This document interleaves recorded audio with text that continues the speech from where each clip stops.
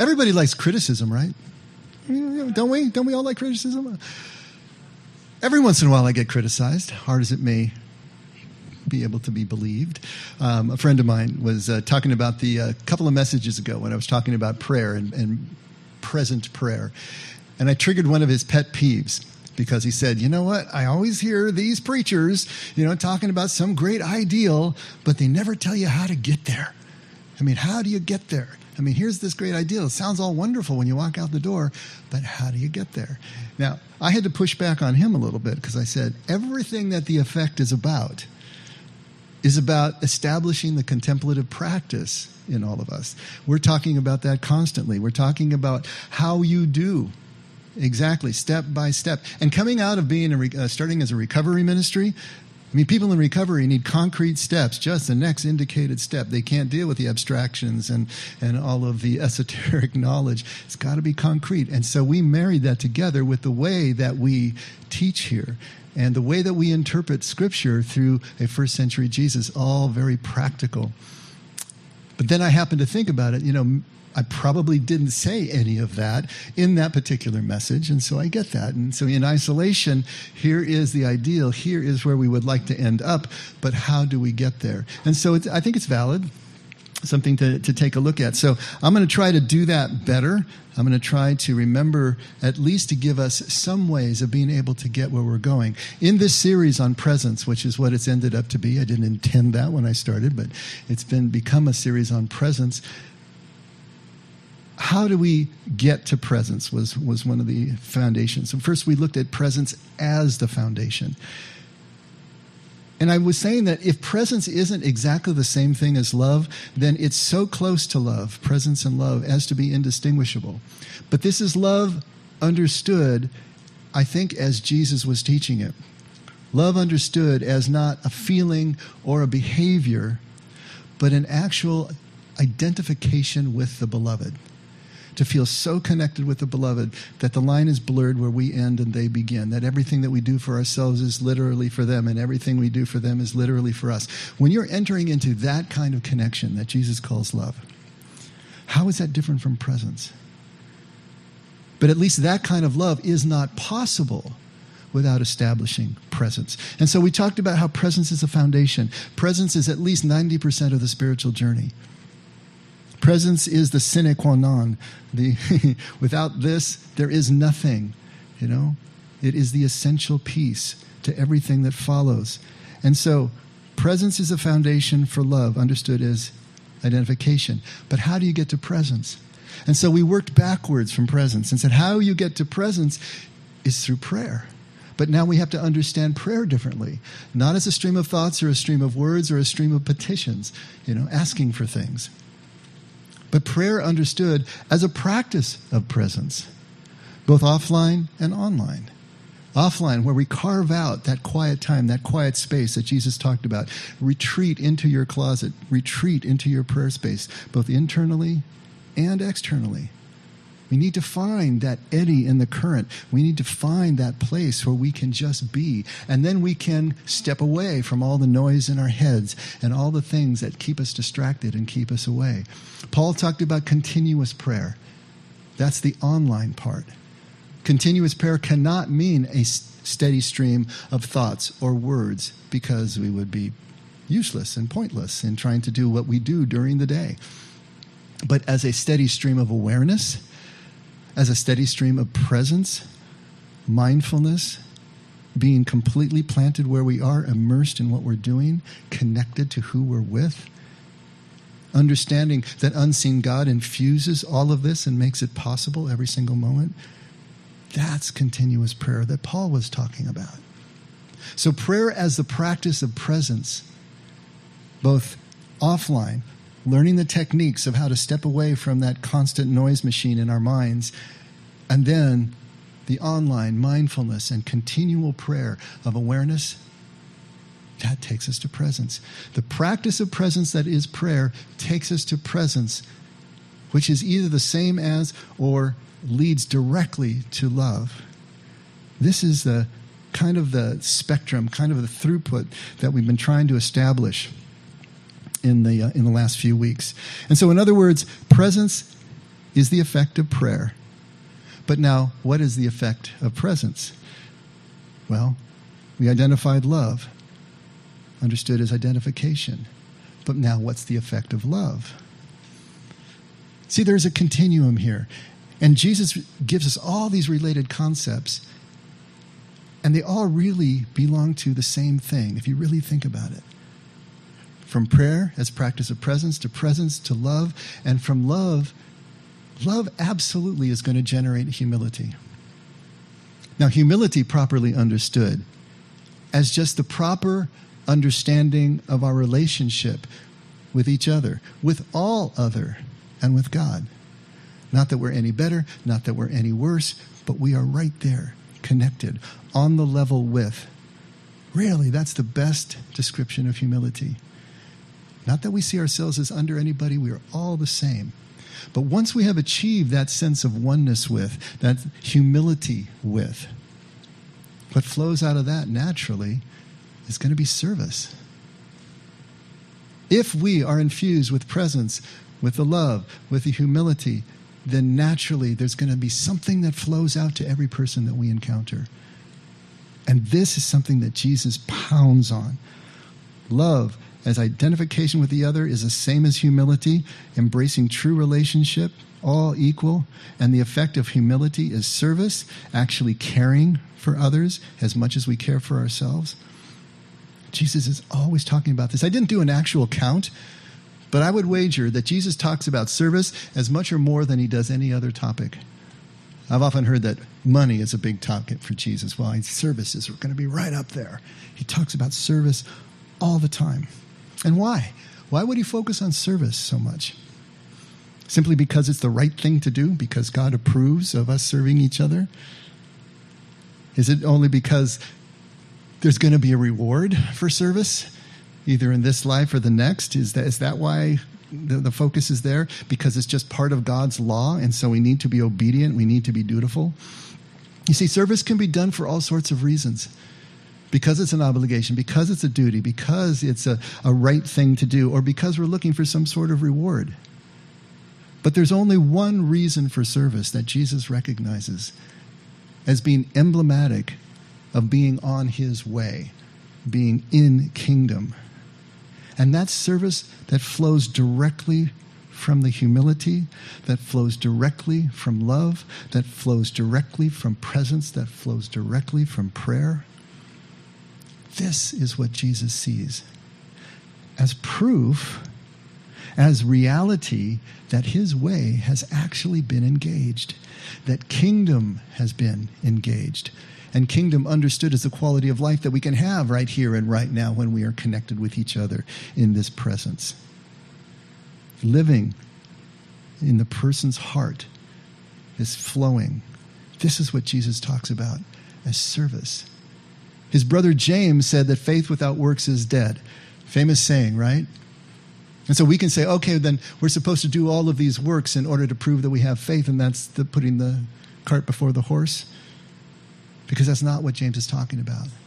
What he is talking about is that if you really do have faith, faith understood as the action, the engagement, the risking of ourselves, as if something were already true,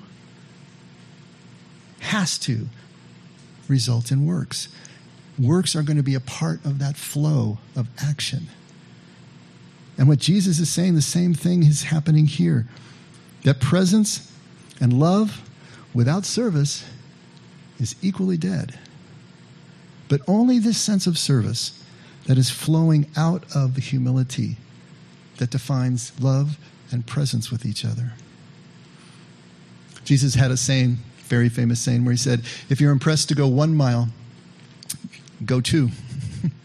Now, that comes from the reality of first century Judea, where the Roman army was empowered to be able to commandeer you, your vehicle, your horse, your cart, whatever it is that you had, for one space, for one distance that we will call a mile in our language. Just that one space. So they could meet you on the road, they could commandeer you to go this 1 mile. After that, they would need to release you, and then they would commandeer the next person. And that's the way the armies could travel along the Roman roads, by just grabbing whatever they needed to do in the streets. But you were only obligated to go 1 mile. What Jesus is saying, that first mile, that mile of obligation, that means really nothing at all. It's a tax. Think of it as a tax. It's just what they could impress you to do. But you go that first mile of obligation, and then you volunteer a second mile. And not only to your friend or someone you like, but to the hated Romans, the oppressors, the ones with their boot on the neck of your country, the ones sucking out all the wealth of your country, out of the wealth of your family, to volunteer to go a second mile, to serve them in that way. See, to Jesus, everything is about the second mile, not the first mile. If our service is first mile service, then he would say you have your reward in full, whatever it is, whatever the transaction allowed. The second mile, everything happens in the second mile. If your service has any sense of duty, of obligation, of reward, then there's no kingdom present. And there's no transformation in a person's heart. But when your service is as automatic as your breathing, when your service is as pleasurable as a really good meal with great food, great ambiance, then you can start to say the kingdom is becoming your mailing address. It's about becoming who we are more than what we do.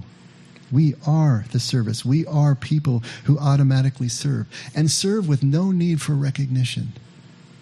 Nothing. Take a look at what Jesus says at Matthew 6, starting at verse 3. But when you give to the poor, he says, do not let your left hand know what your right hand is doing, so that your giving will be in secret. And your Father who sees what is done in secret will reward you. Now he's contrasting that with the Pharisees, who made a big show of what they gave and what they did, sounding the trumpet, putting a wad of coins into the coffers in the temple that bang and made a big sound, and so everybody looked, ooh, look what they gave. He's saying, no, don't let your left hand know what your right hand is doing. Just give without any sense of recognition. It doesn't matter how much, it matters the heart with which you give it. Now here we are as humans, we can make a rule out of anything. Have you noticed that? The most benign guidance, we can turn it into a rule. I had a friend years ago, if he did something and you tried to say thank you, he'd turn around and say, don't steal my blessing. Don't steal my blessing, Because as soon as you thanked him and you gave him recognition, now suddenly as if it wasn't his gift anymore. We can take it into a superstitious place like that. We can make it a rule, but that's not what Jesus is talking about. If you get thanked, you graciously say, you're welcome. It's that simple. That doesn't steal your blessing. But if your consciousness of your act of service is such that it takes you out of the presence of the moment, then it's also taking you out of love in the moment. If your service is focused on the reward that you're going to get at some time in the future by this organization or that person, or your standing is going to be raised, or in the hereafter, whatever it happens to be, if your sense of service is because you feel obligated and you're grinding it out and you've got that basic resentment still as you're doing the service, you're not present and you're not in love. Paul puts it perfectly. Take a look at Philippians chapter 2, starting at verse 3. He says, do nothing from selfishness or empty conceit, dealing with both those issues we just talked about, but with humility of mind, regard one another as more important than yourselves. Do not merely look out for your own personal interests, but also for the interests of others. Have this attitude in yourselves, which was also in Christ Jesus. And there is a great alternate translation of that last line, which is, deal with your relationships with the same mindset as Christ. I like that better. In all your relationships, deal with people with the same mindset as Christ dealt with everyone and is dealing with you. Service flows out of humility, and it is its own reward. That connection that you feel with another person, when everything else is out of your mind, just the connection. Perfectly self-contained in that moment of connection. No strings attached. No other moment is necessary. No other special ingredient needs to be added. The moment itself becomes exactly what it needs to be. No other thought, no other reason but the person's needs right in front of you as your utmost concern. And whatever action flows out of that is the service. That's it. When we have the same mindset as Jesus, then service feels like it's flowing and not being pushed. And there's a real difference to that. Flowing and not pushed. Paul continues in Galatians 5 on the same topic, starting at verse 13. For you are called to freedom, brethren. Only do not turn your freedom into an opportunity for the flesh, but through love serve one another. For the whole law is fulfilled in one word, in the statement, you shall love your neighbor as yourself. Paul is really big on freedom. He's really big on the freedom from this overarching sense of duty and obedience that the law instills in all of us. But to understand that in Jesus now we have the freedom. Remember what Augustine said? Love God and do as you please. Recipe for disaster in the wrong hands, right? But if you love God first, then what you please is going to always look like law, always look like service. This is what Paul is talking about. You've been given this tremendous freedom. But don't then turn it and continue to use it in selfish ways. But then look at each other. A relationship with another person where mutually the two see the other's needs as paramount, see the other two needs as greater than their own, are willing to delay their own gratification to fulfill the needs of the other. There is nothing more beautiful than that. There's nothing more fulfilling than that. And in a relationship like that, nobody's needs are really delayed. Nobody's pleasure, gratification is delayed. Because there is a mutually shared purpose and meaning that occurs when that kind of relationship is established. How does Jesus put it at Matthew 23? He says, but the greatest among you shall be your servant. Whoever exalts himself shall be humbled, and whoever humbles himself shall be exalted. Now, if you read Matthew 23, this is a chapter-long tirade against the Pharisees, and Jesus minces no words in denouncing them because he's trying to get the people to understand. He's trying to get the Pharisees to understand what they are doing is so heinous in terms of the service they're supposed to be giving to the people as their leaders, as their doctors of the law. But everything they did was calculated to gather more power, to gather more control over the people, and to exalt themselves into higher and higher positions. And so Jesus says, look, for all of you, whoever is greatest needs to be the servant, and whoever exalts himself shall be humbled. And here Jesus is more and more talking about this paradox that is so present in life. He's trying to take our worldview, their worldview, as well as our worldview 2,000 years later, not that much has changed, and turn it upside down. Or really better, turn it inside out, where we think our fulfillment is going to come from the outside. And so all these things that we calculate to do within our small self minds to try to create those outcomes that we think are going to be our meaning and purpose and our fulfillment, it's really about the inside. It's going to work from the inside out. Real leaders are going to be servants for the people that they are leading. And the greater the leader, the deeper the sense of service, the deeper the humility. And we hear people say that all the time when they get some great award. Oh, this humbles me, I've always wondered, what does that really mean to them? Does it really humble them, or is it just something to say? But in the very real sense of that, that's exactly what it should do. The more someone is recognized as a leader in a field over people, the greater their sense of humility should be. The greater the sense that they have to remind themselves, I am no different than these people, even though they're holding me up head and shoulders above themselves, even putting me on a pedestal. Everything is exactly the same. What was it? Marcus Aurelius, the Roman emperor, I think it was him. It was one of those guys. Paid someone, a servant, to follow behind him when he was walking through adoring crowds and saying, you're going to die just like everybody else. to remind him to keep that sense of humility, to keep that sense of grounding. Yes, the greater the leader, the greater and deeper the sense of service and humility should be. And Jesus pounds this point over and over again. Take a look at Luke 22, starting at verse 25. He says to all of his friends, and this is right in the middle of this Last Supper, the kings of the Gentiles lord it over the people, them. And those who have authority over them are called benefactors. But it is really not this way with you.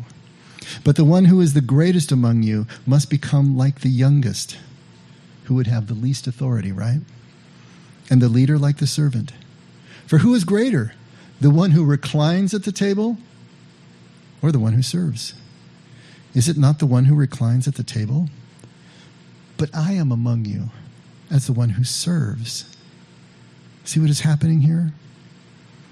And this is a response to a quarrel among the apostles, unbelievably, at the Last Supper, at the very end of Jesus' ministry. How many years have they been traveling with him?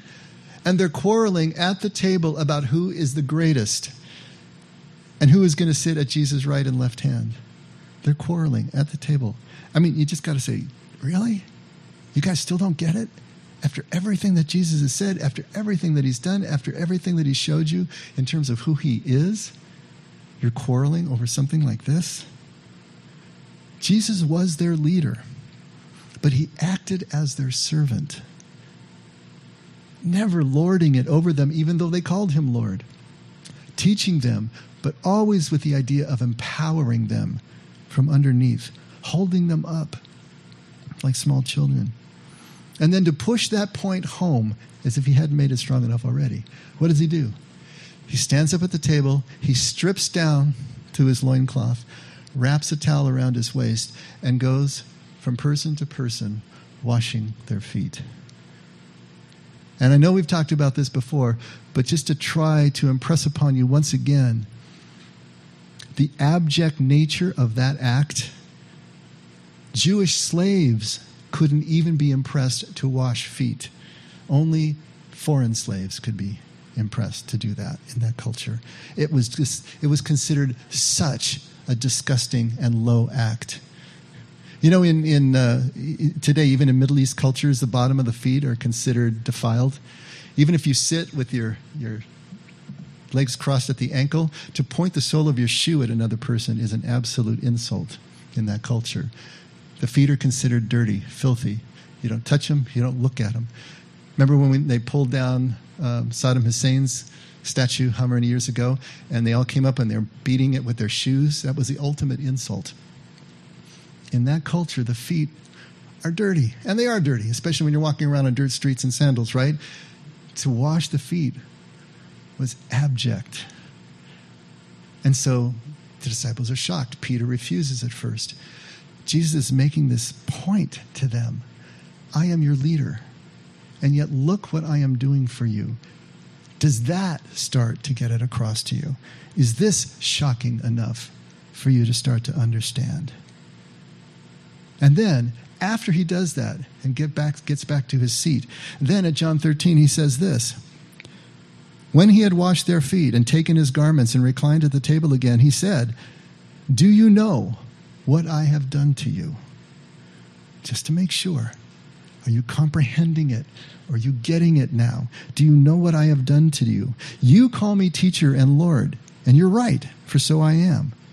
If I, the Lord and the teacher, washed your feet, you also ought to wash one another's feet. For I gave you an example that you should do as I did for you. What are you doing quarreling about who is greatest? Do you know what it means to be greatest? To be greatest means that you wash each other's feet. Over and over and over, Jesus is trying to get this point across. From the inside out, from the bottom up.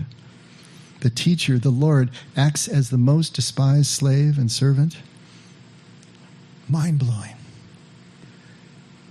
In our culture, it may be hard to get across what is really here. for the people who first experienced this and read this and heard it through oral tradition. Marion and I were watching a TV series that is set in 17th, 18th century England, and the class division is so much a part of everyday experience in this show. There is one who is born of noble birth who marries the scullery maid, falls in love with her and marries her. And of course, that's a big scandal. And she has to endure all of these insults and snide remarks throughout. One character just basically says to a doctor who is caring for the commoners, why do you bother? I mean, if they die, at least it'll keep their numbers down. I mean, they're saying things that you would be ashamed to even think. And they're saying it out loud, That's 1,700 years after this. How much has changed? The feeling that we have sometimes for others who we feel no connection with, that we feel are less than we are, that are exhibiting traits that we despise, all of those people fall into the category of the enemy. We don't remember, we don't necessarily have a sense of how deep those chasms exist. For us to then serve those people that we have the harshest feelings for is kind of unthinkable. But that's exactly where Jesus is going with all of this. It's one thing for him to wash the feet of his dearest friends and his followers. But what does he say at Matthew 5:44? I say to you, love your enemies. Love your enemies. Pray for those who persecute you. And prayer, understood as Jesus understands prayer, as a practice of presence, means to become present to those who persecute you, those who are giving you the hardest time. Can you still be present to them? Can you still see them as fellow human beings who deserve everything that you deserve, and not from somebody else, but from you? How is this possible? And this tradition doesn't start with Jesus. Take a look at Proverbs 25:21. If your enemy is hungry, give him food to eat. And if he is thirsty, give him water to drink. See, this is the most difficult and the most mind-blowing part of service. That even the enemy, even the despised one, these lower classes, are seen as worthy of our service, of our presence, of our love. Our humility demands that they are equal to us in every way as human beings. If not in action, just in existence, just in being who they are.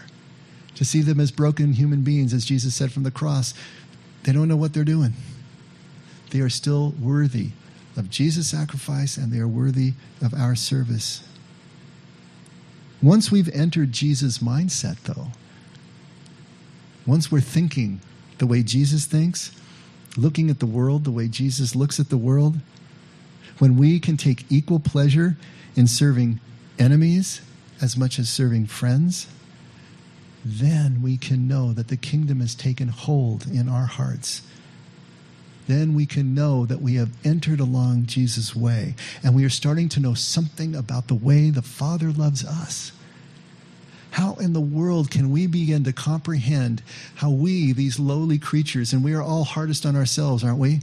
How can we hope to believe that the Creator of heaven and earth loves us in a way that is all-encompassing until we can love someone that we feel no affinity for and feel has violated our code of ethics, has violated our standards, whatever they happen to be? When we can feel our service going to that person, then we start to understand how God's love can flow to us. And when that happens, the trust, the blessed assurance can set in, and the fear begins to dissipate in our lives, which allows more and more of the love to be able to flow. I was talking to a father this last week, and what he wanted to talk about was his son, trying to parent his son. His son is very difficult, and so he's been trying to parent him. But as he told me the way that he was disciplining and the way that he was parenting, I was impressed. He seemed like he was doing absolutely everything right. It was so measured. He was staying calm. I'm hearing it from his side of the story. Maybe if I heard the kid's side, it would be a little different. But, kids are always going to see things from a different perspective, aren't they? But he was doing what he thought he needed to do to try to get the boy into shape, moving along with the same ethics and values that the family had and that his faith has. And what he was distressed about is that he rarely ever heard his son tell him he loved him. He got, "I hate you" a few times, but he was wondering, is he being too hard? Is he doing the wrong thing? Why isn't he hearing "I love you" from his son? And he was wondering if he was wrecking the relationship. And we talked about it for a while, and since everything that I heard him say that he was doing sounded so right on to me, so measured, a father is the head of the household. The mother is the head of the household. The father and mother are parents to the children, which means they are servants to the family. The father needs to be the servant to everyone in that household. He is his son's servant. What is it that his son needs right now that he could provide? And we talked about that. He needs the discipline. He needs the correction. He needs to know that his father loves him, but maybe he can't comprehend right now that the discipline is coming from a place of love. And it will be years later until he finally makes that connection. But for the servant to stop serving because he is not getting the recognition, not getting the reward that he's looking for, would be a dereliction of duty.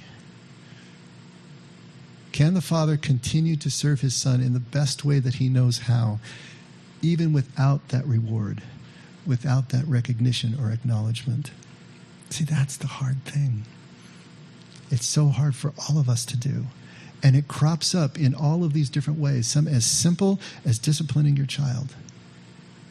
How do we continue to do this service? We need to start to understand, of course, that service is not a good deed that we do.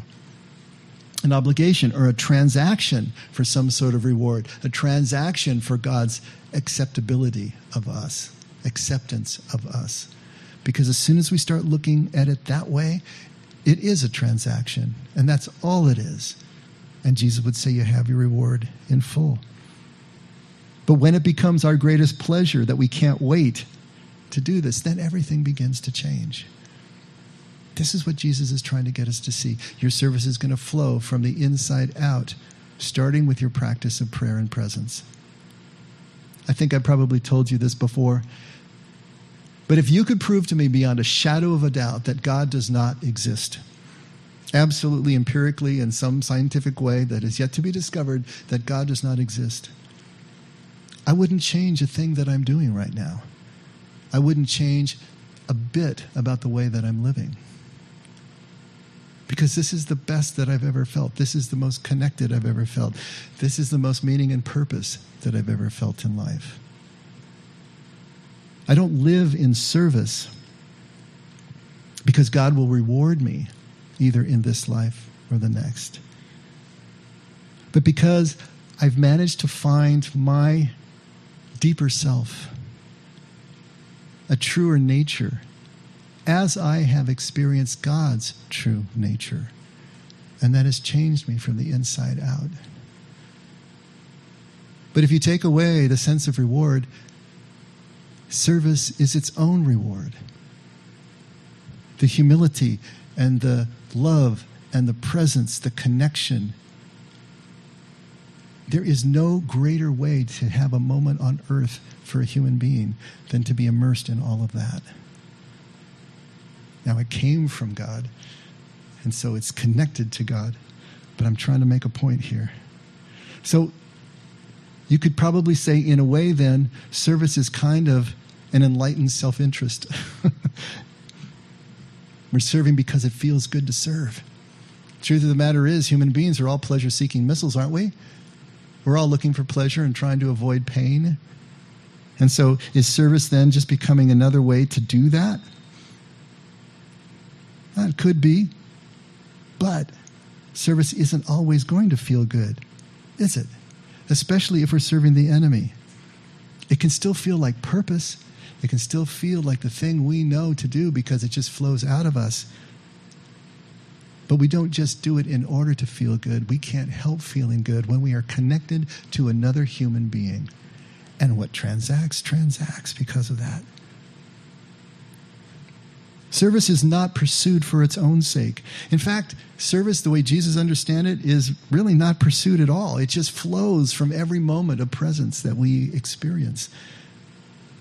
Service is going to come to us. Opportunities for service are going to come to us. We don't need to go find them.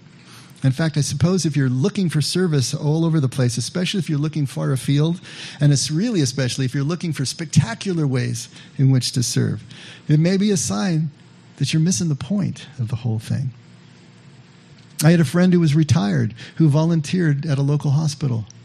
He had the time. It was something to do. He loved it. Showed up every day when he showed up and loved the interaction that he had.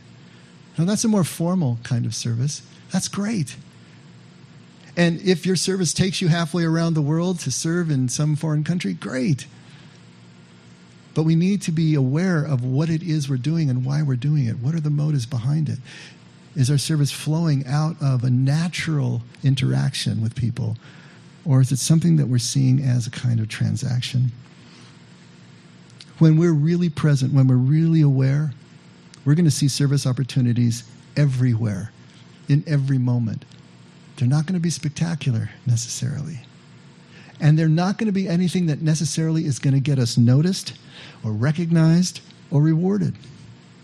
It's going to be as simple as a father continuing the hard work of training his son with possibly no I love you in sight for months or years. It may be as simple as you letting a car into your lane. Someone's got the blinker on for about 10 minutes coming down the street and you finally just let them in. It can be something as simple as that. It could be changing your schedule, your busy schedule, in order to fit in coffee with a friend. It may be just calling people who come to mind and checking with them. Have you ever done that? Just someone comes to mind and you call them and it's like, I can't believe that you called right now. You know, and it's like the supernatural connections seem to be happening and you're just acting on an impulse. Can we become people who do that? Who see an opportunity, a thought comes to mind, and we act on it, and we take ourselves there. No one is going to pin a medal on you for these kinds of things, but when it's in your blood, no one needs to pin a medal on you. Kingdom and Jesus' way are not possible without service. Love without service is dead. Service is not possible without the humility. Humility is not possible without presence and love. And presence and love is not possible without the present prayer that makes it real in our lives. How do we do it? Start with prayer. Prayer understood as a practicing of presence. The beautiful thing in everything that I've told you, if you just remember one thing that you do, is to start with the practice of presence in whatever way you do that with your prayer. And everything will flow from that. And how do you know when you are really on Jesus' way? Because your service will be second nature and it will be as natural as breathing. You won't think about it, but you'll be in it and it'll be beautiful in your life. Let's pray.